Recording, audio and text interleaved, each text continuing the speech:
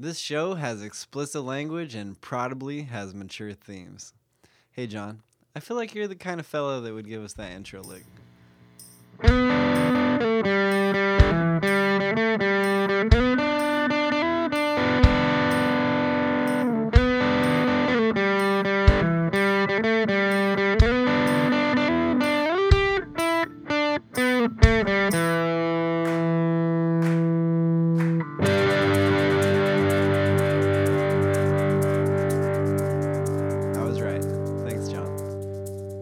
Oh, hey there. Welcome to Dexplanations. I'm Dexter Sorensen.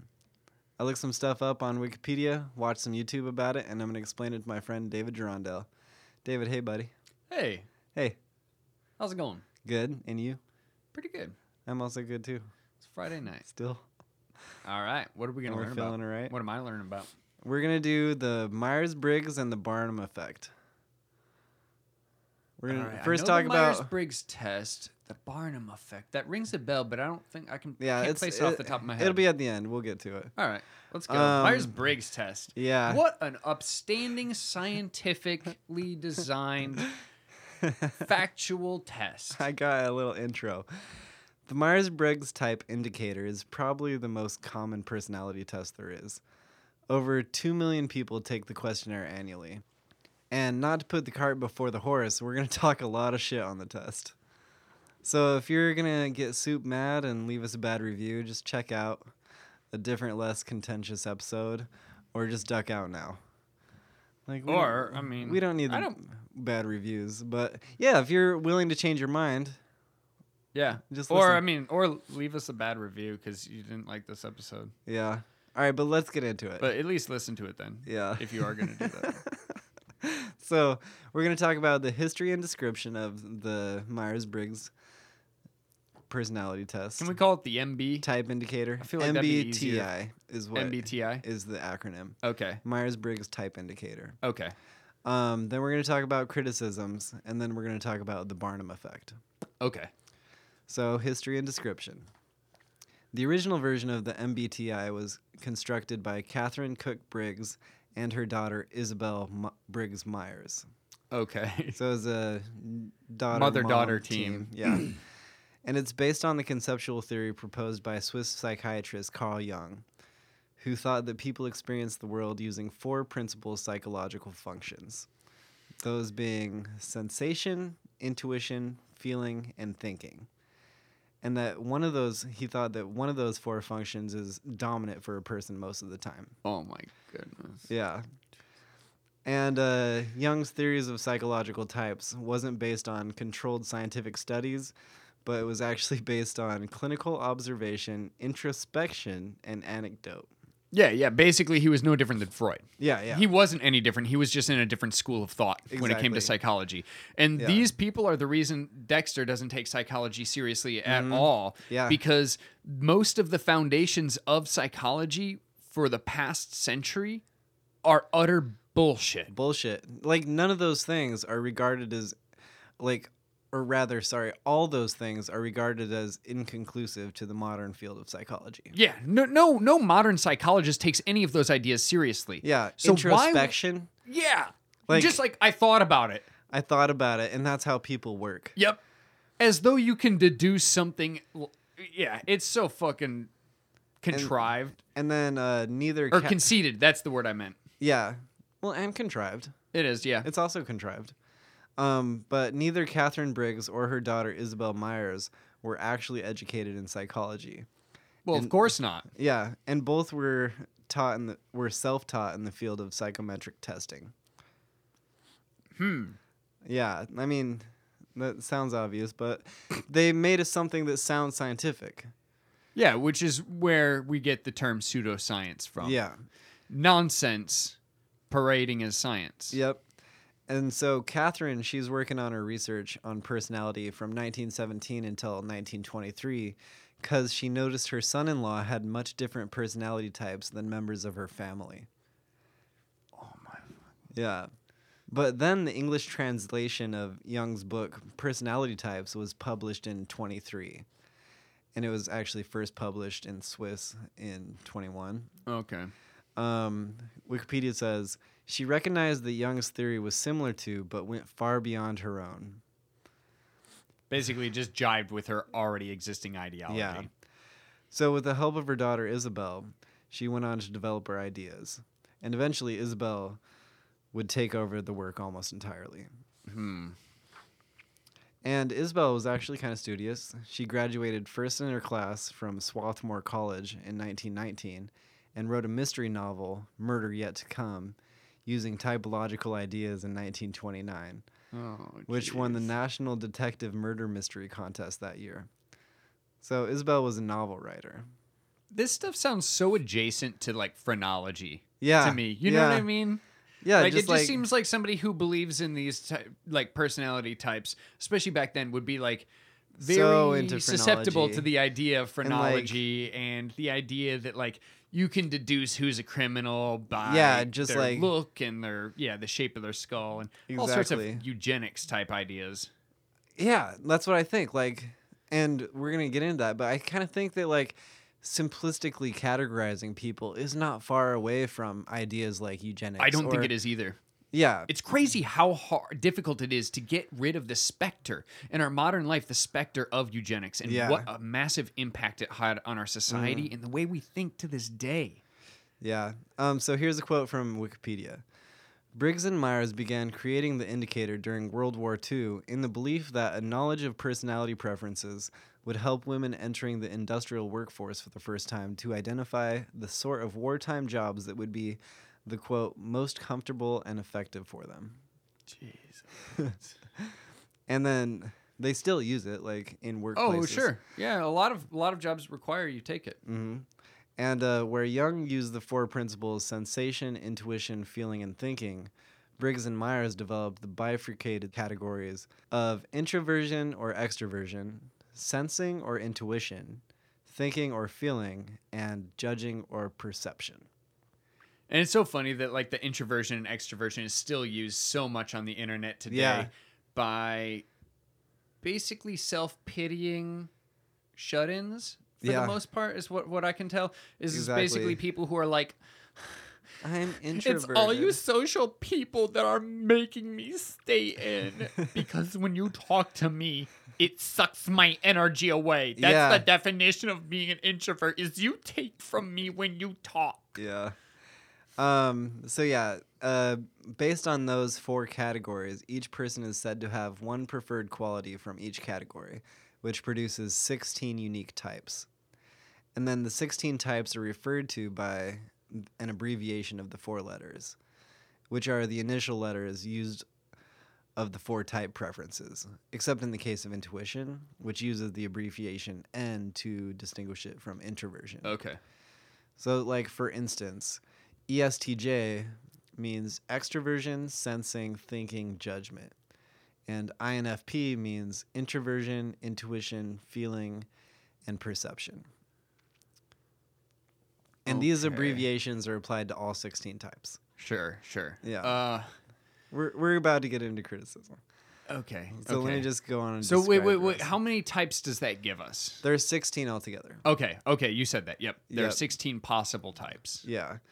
And even though Myers-Briggs was based on Jung's theories, even Jung thought his work in psychometric testing was inconclusive, writing, although there are doubtless individuals whose type can be recognized at first glance, this is by no means always the case. As a rule, only careful observation and weighing of evidence permit a structure of classification. However simple and clear the fundamental principle of the two opposing attitudes may be, in actual reality, they are complicated and hard to make out, because every individual is an exception to the rule. Then why the hell did you come up with the fucking rule? Yeah.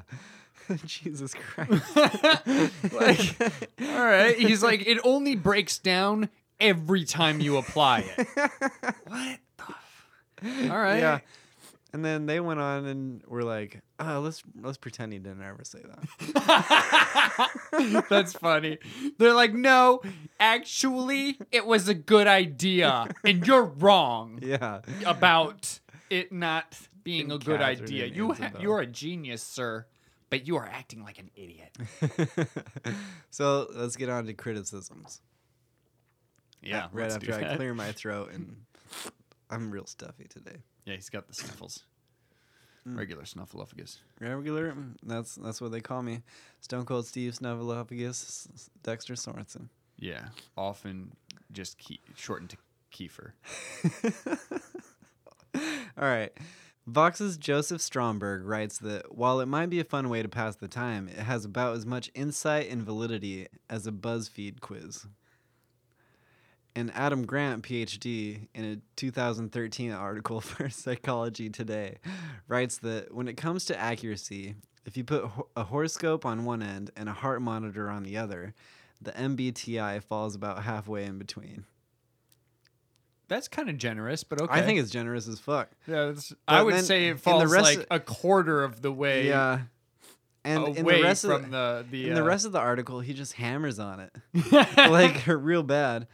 So the thing is, people are inherently like different, but they do like to categorize things, especially themselves and other people. Sure. Oh yeah, people love putting things in boxes. People love everything from and they make all these rules about them that break down anytime you look at individual cases. Like they're like, this is a species, and species can't breed with other species. They can't produce offspring that way, except for the liger. Oh, of course, and the tigon and the mule. Yeah. And the what's the opposite of the mule? Oh, what's that called? No, I don't know. They're not as useful as mules, and they usually die young. Fuck. We've talked about this before. Damn it. Anyhow. Yeah. So the thing is that the MBTI relies on placing people into binaries. So in each case, you're either introverted or extroverted. You rely either on sensing or intuition. You rely on thinking or feeling. Or you rely on judging perception in each category. Okay. But that's not how people work at all. Like, obviously. Really, people's personality traits, like most things, work on a bell curve. So instead of being either introverted or extroverted, people are much more likely to be ambiverted. Yeah. That makes sense. Yeah. Sometimes they're extroverted and sometimes they're introverted. And so if you're going to be... It's a scale. Yeah. So if you're going to be dividing people into categories, those categories should actually be meaningful. Sure. Yeah. And social sciences has 4 standards for meaningfulness: reliability, validity, independence, and comprehensiveness. Okay. And in each case, the MBTI fails. Not surprising. Yeah. So in order for a test to be reliable, it has to give the same results over time when different sources apply the same test. Sure, of course. Yeah. Needs, to be reproducible. Reproducible, thank you. But if you retake the test after only a 5-week gap, there's about a 50% chance that you'll get a different result. Of course. Yeah. You're just feeling different. Yeah. Answer the questions different. It only has 93 questions. Oh, jeez. That's ridiculous. So it's so simplistic and people are so complicated. As far as validity goes, in order for a test to be valid, it has to predict outcomes that matter. Sure, yeah. I mean, that's the whole point of, like... typing or testing or... Yeah, or like a scientific experiment. You have to start by making a prediction. A hypothesis. Yeah, exactly. You make a prediction about how the world works, and then you conduct an experiment to see if it's true. If it's not, you throw out your prediction and start with a new one. Mm-hmm. And in 1991, a National Academy of Sciences committee reviewed data from MBTI research studies. The study based its measurement of validity on, quote, criterion-related validity, like does the MBTI predict specific outcomes related to interpersonal relations or career success/job performance. And the 1991 review committee concluded at the time that there was, quote, not sufficient well-designed research to justify the use of MBTI in career counseling programs. Yeah. But that fucking happens all the time.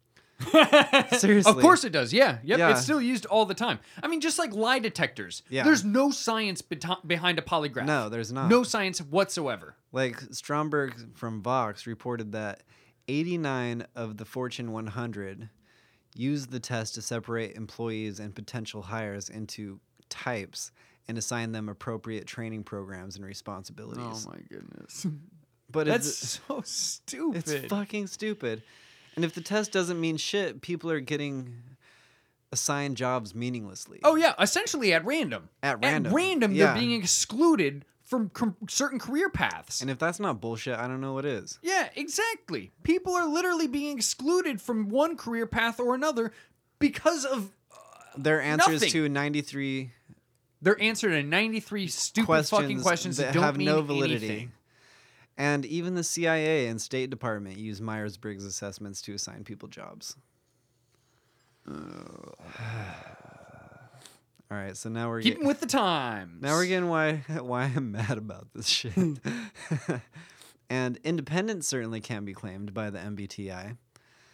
The special conferences of the Center for Application of Psychological Type has produced between a half and a third of all the published material on the MBTI. Doesn't sound bad yet. But they provide the training in MBTI and are funded by the sales of MBTI. Yeah. And so they make about $20 million a year, charging people $15 to $40 to take the MBTI, and the certifying test for administrators of the test. Okay, so costs now $1,700. Oh my goodness! Now we get to why it's still around. Yeah. It's a profitable business model. Profitable business model. It's really hard to get rid of really stupid fucking ideas when they make someone money. Yeah.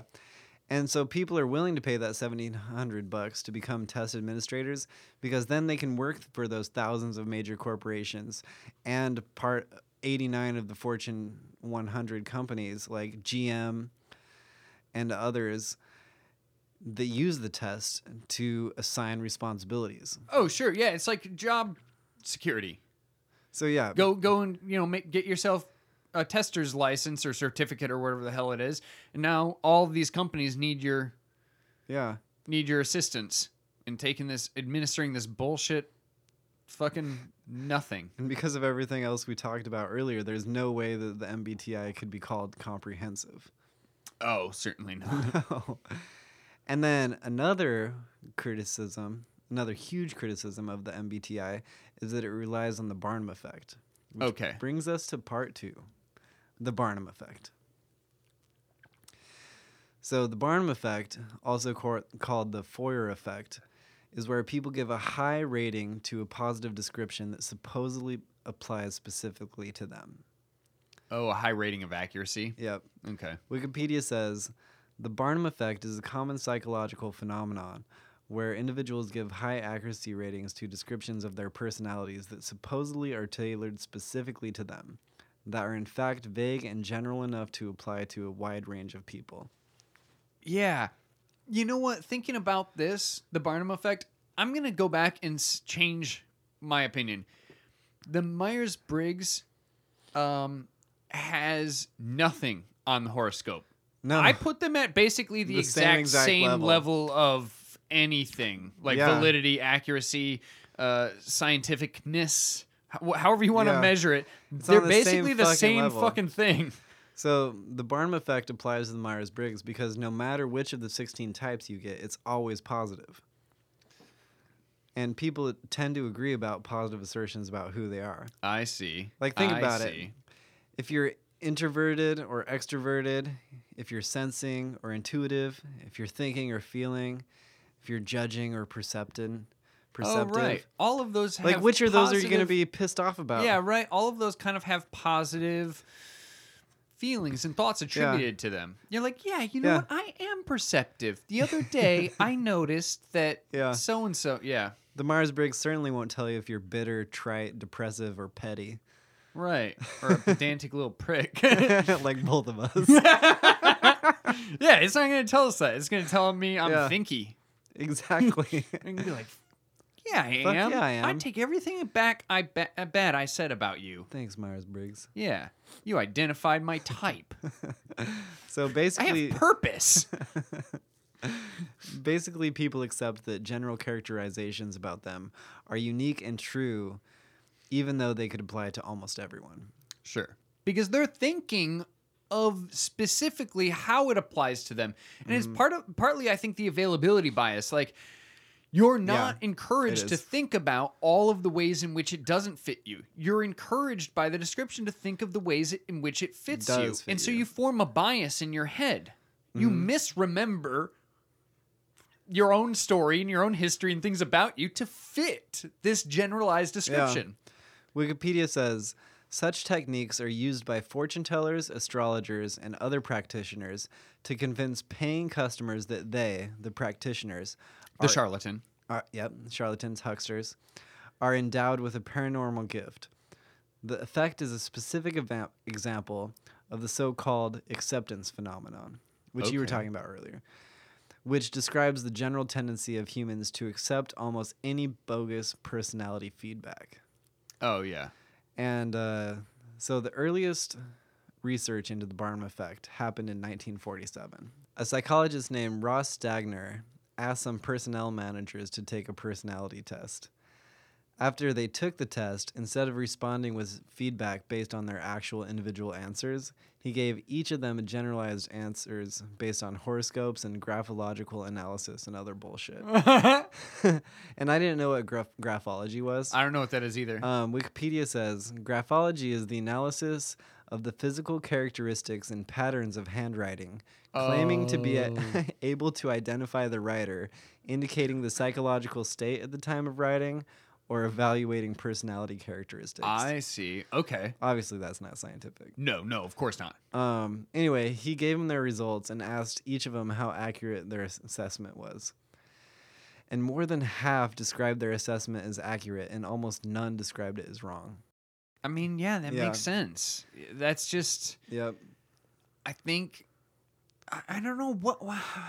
I don't know how to describe that phenomenon, like why that is the case that people behave that way and aren't more stubborn about it. But I think it's just... a lot of people just don't have like a built-in idea of skepticism for everything.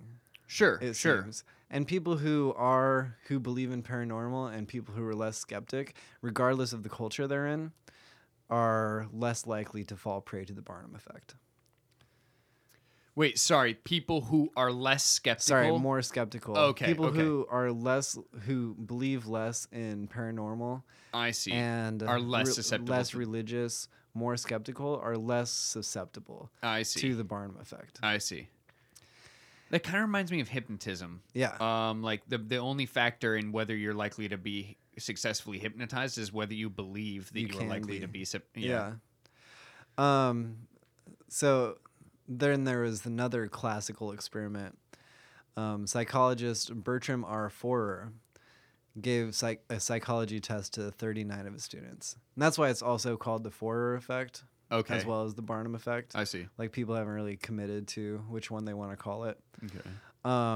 His 39 students were told that each would receive a brief personality vignette or sketch based on their test results.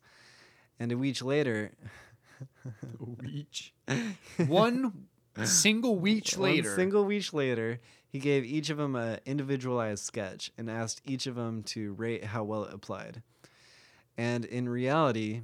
each of the students received the same sketch consisting of the following 13 items. 1.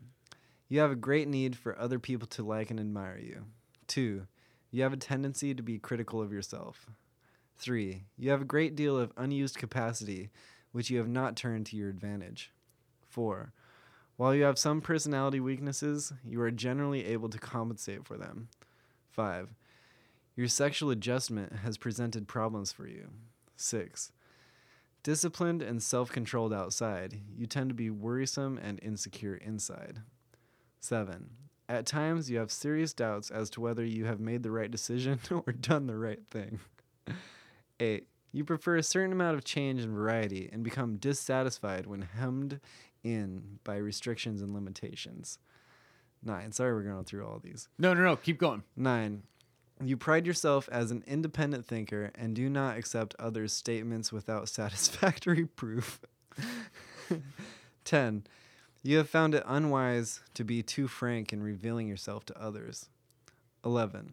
At times you were extroverted, affable, sociable, while at other times you were introverted, wary, and reserved. 12. Some of your aspirations tend to be pretty unrealistic. 13. Security is one of your major goals in life. So everybody got the same thing. Right, of course. And, and basically that describes humans. Everyone. Everyone who's not a psychopath. Yeah. Essentially. You might feel like some of those apply more to you than others, but I'm sure if you think about it. Yeah.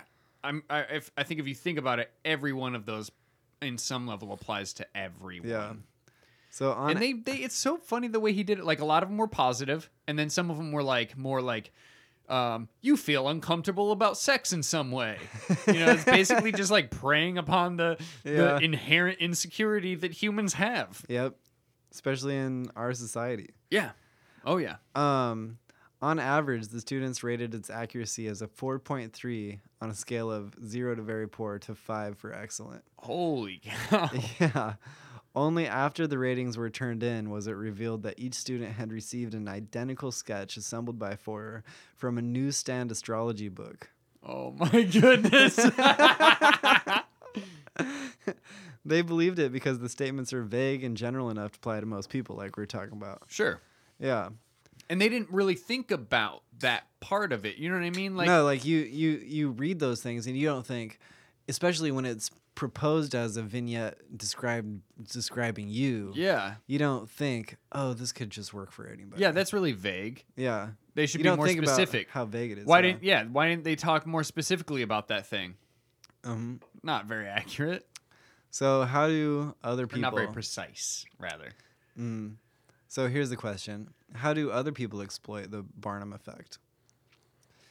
In 1977, Ray Hyman, I hope I got his name right, Hyman. Well, if you did, it's unfortunate. No relation. Wrote about how palm readers and other hucksters exploit the Forer effect to take advantage of their victims or marks. Okay. He provided a list of factors that help these tricksters to dupe their prey. For example, hucksters are more likely to be successful if they exude an air of confidence. And now this is where we're getting into the list. He says, if you look and act as if you believe you know what you're doing, you will be able to sell even a bad reading to most of your subjects. Then if they use some of the latest polls and surveys about what people care about, worry about, and so on. Oh, sure. Yeah, you just need a little bit of background information. Also, if they employ a gimmick, such as a crystal ball, tarot cards, or palm reading.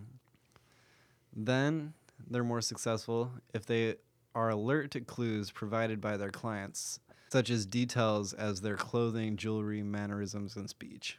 Oh, sure. I believe a lot of the most successful people in these endeavors are highly perceptive individuals. Yeah. They're intelligent, obviously. Mm-hmm. And then they're also successful if they aren't afraid of, quote, hamming it up. Oh, yeah. And then finally... Yeah, I feel like if you have a strong sense of shame or awkwardness, you don't want to do that. You don't like, want to be a snake oil salesman. I bet I would be better at it than you. I would be so fucking bad at it. Yeah, I know you would. I couldn't. I have way less shame than you. Yeah, I have a very, very strong sense of shame. Like for that, I mean, like, type of thing. Oh, yeah, I have shame in all areas of life, though. It's like one of my main emotions that I feel all the time is just shame. Yeah, I'm sorry to laugh. No, I laugh at it, too. I mean, what else are you going to do about it? Yeah, and then finally, hucksters are more successful if they use flattery. Oh, sure. Yeah. Everybody likes hearing nice stuff about them. Of course. And of course, they're right if they say nice things about me. Because right, exactly, and that makes them more agreeable because clearly they're perceptive to who I really am. Yeah. Yeah. So basically, this whole episode is about being skeptical. Yeah, I mean, really. Yeah. Like, even if it sounds good and fine, it's not worthwhile trying to find a deeper meaning in bullshit platitudes. No. Yeah. I mean, it could be fun. And there's nothing. It could be fun. There's nothing wrong with it's entertaining. Like, yeah, there's nothing wrong. I considered going on and doing it, but I didn't want to pay the money, and I didn't want to really spend the time to do it. Right. But like, also, I don't really want to ever tell anybody because, like, yeah, you'd be embarrassed.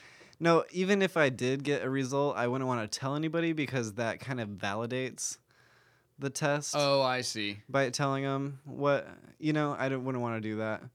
But yeah, like you were talking about, like how like my whole disagreeableness towards psychology as a whole.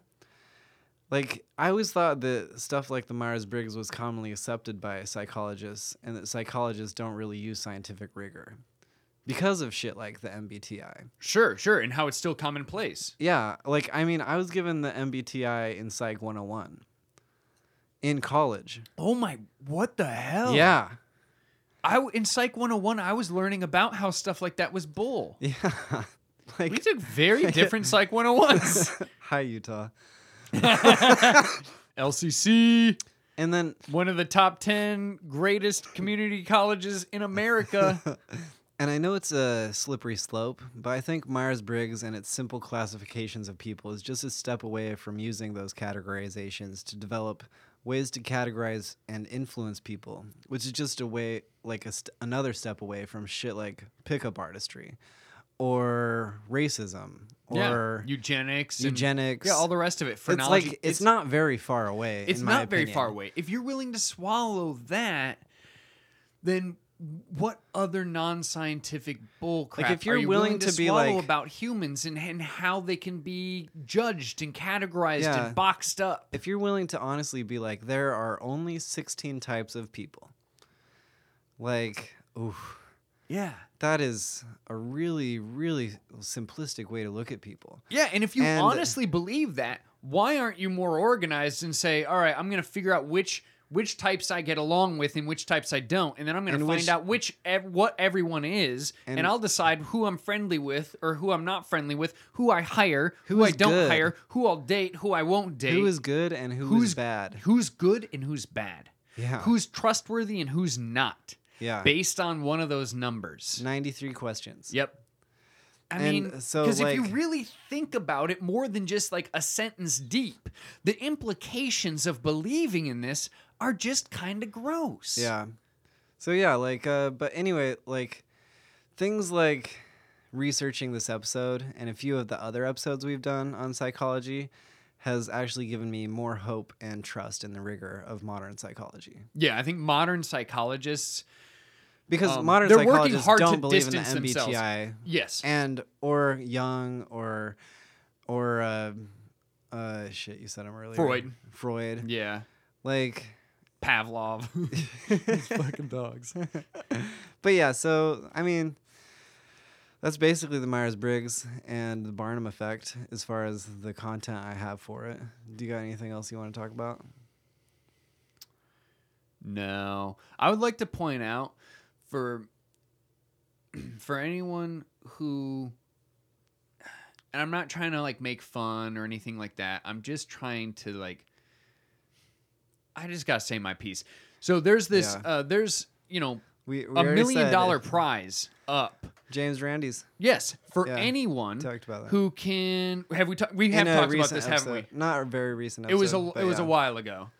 There's a prize up, and for anyone who hasn't listened to that episode, I'm not sure which one it is. There's a prize up, $1 million. People to listen to our whole library at this point.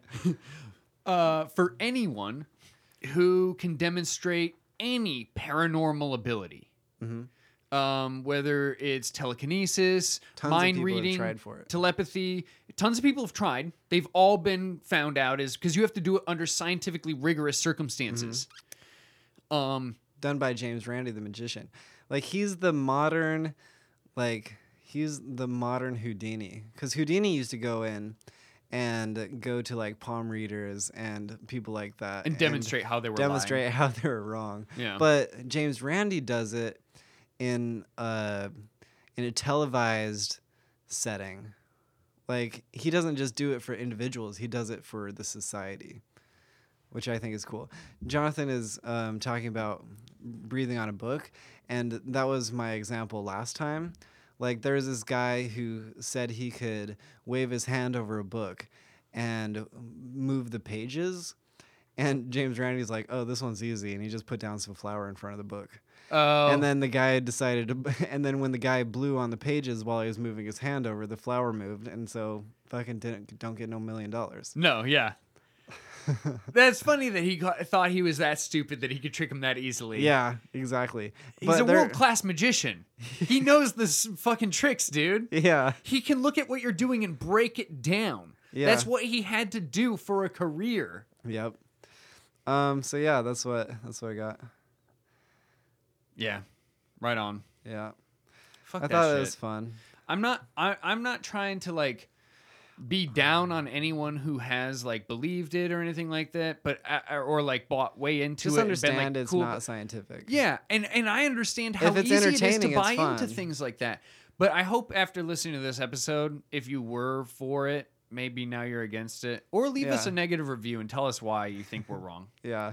Or just because I would love to have a discussion about it. Yeah. Like a polite one. I won't curse as much. Yeah. We won't actually reach out and call you a fucker.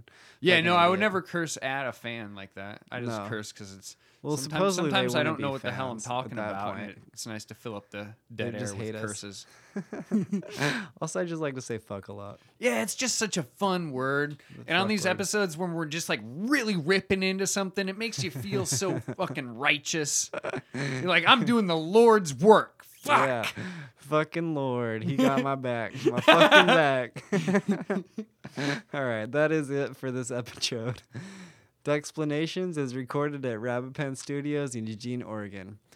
It's produced, edited, and provided as Sweet Licks by Jonathan Cunningham. Art and logo by Monet Moran. Social media management by Alicia Fentress. And my trusty co-host is David Gerondale. Blessed by the fucking Lord.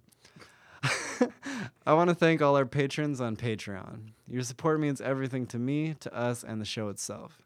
If you too want to support the show, go to patreon.com/dexplanations. Leave a review on iTunes or tell a friend to listen to your favorite episode. All these things really help a lot, as we're really trying to get more exposure for the show, and we really appreciate for you doing them things. Likely, as always, we got a bunch of things wrong. If you want to tell me about it or just want to bullshit, hit me up at dexplanationspodcast@gmail.com, tweet me at dexplanations, or comment on the Instagram. I'll bring it up in a later episode or do a new episode about it. Oh, and as for you, you are an absolutely unique individual, and you could never accurately be summarized with a 4-letter acronym. Bye now.